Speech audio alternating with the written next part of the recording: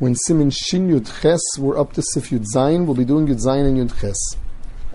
Sif Yud Zayin, Osir litin tzonon al ha-meicham, afilu lahafshir, kol sha-meicham cham kol kach, shelo yamanichu sham harbe ha-yabali de bishul.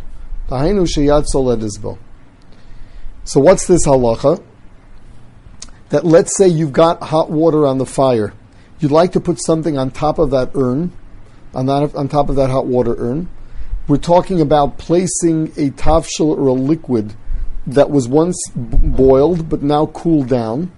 It was nitztanen legamri, so according to everybody there's an issur of bishul acher bishul. So the halach is you're not allowed to put it there in a place where if you'd leave it, it would be able to become yad soledes, although your intent is to remove it before. Why is this? Shedin meniach al gabe meicham kedin meniach keneged hamadura. The halacha of putting something on top of the urn is like putting something keneged hamadura near the fireplace, where there's no issur of mechsei kemavashal. You're allowed to do it on Shabbos, and it doesn't resemble cooking. But if you're heating up something that cooled down completely and it's a liquid, it's osir, and even placing it in a place where if you'd leave it longer, it would become yad soledes, even though that's not your intent, is osir midrabanan. V'meino cham kol kach mutter, whereas if the heat is not intense enough to make it yad soledes, then it would be mutter. Sif Yud Ches.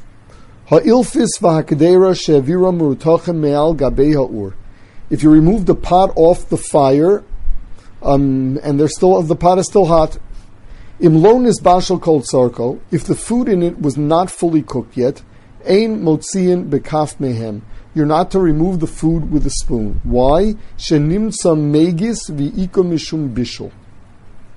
So there are two very important principles that we must discuss here. Principle number one, when you're dealing with food that is not yet nisbashal kol tzarko, anything that you do to make that food cook more, for the elements within it to mix better and exchange flavor, or just to get better done, is considered bishul daraisa. So let's say you have your cholent on the fire, it has not been fully cooked, so you have a blech.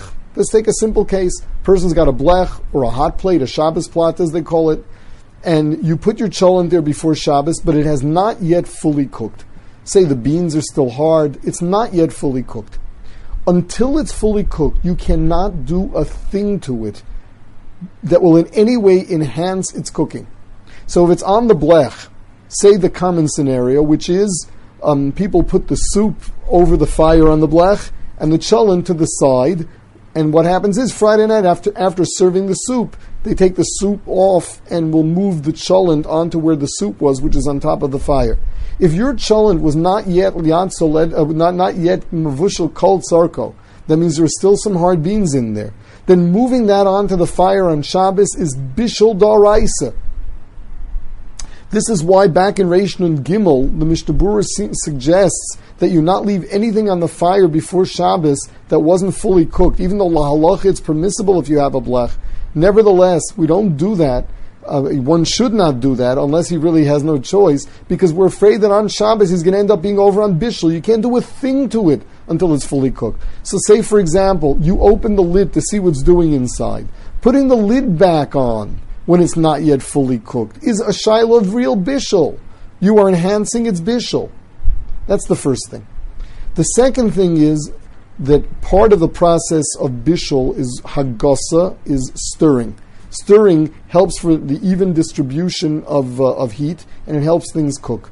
So the halach is that hagasa, if you are megis in a pot that is not yet mavushal called sarko, if you do stir it, you are chayiv mishum bishul.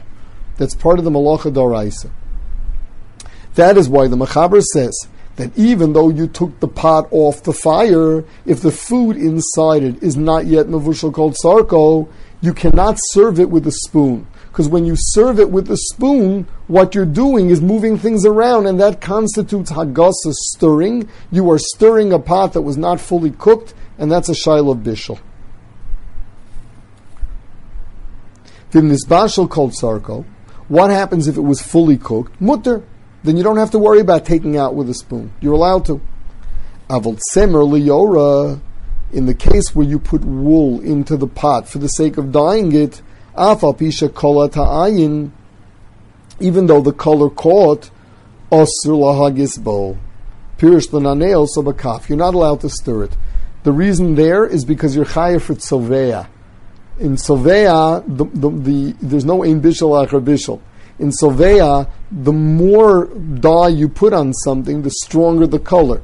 So even though it already caught the color, if you're stirring it in a way that'll catch the color even more, you're chayiv mishum tzoveya. Hagos, says the Ramah now, Ulechatchila yesh lizar af b'kedera b'chol inyan. Lechatchila, you should be machmir in the kedera, meaning in the kli rishon, b'chol inyan, even if it is mavushal kol sarko. The Ramah's shita is that lechatchila, you should not go and remove something with a spoon, even from a kli rishon shelo ala eish, that's mavushal kol sarko. Now, where is this coming from exactly? So, Lamaisa, we're going to see a little bit more in Sif Yutes, that there could be a chashash of bishul, even on something that's nisbashal called sarko, when it's sitting on the fire itself.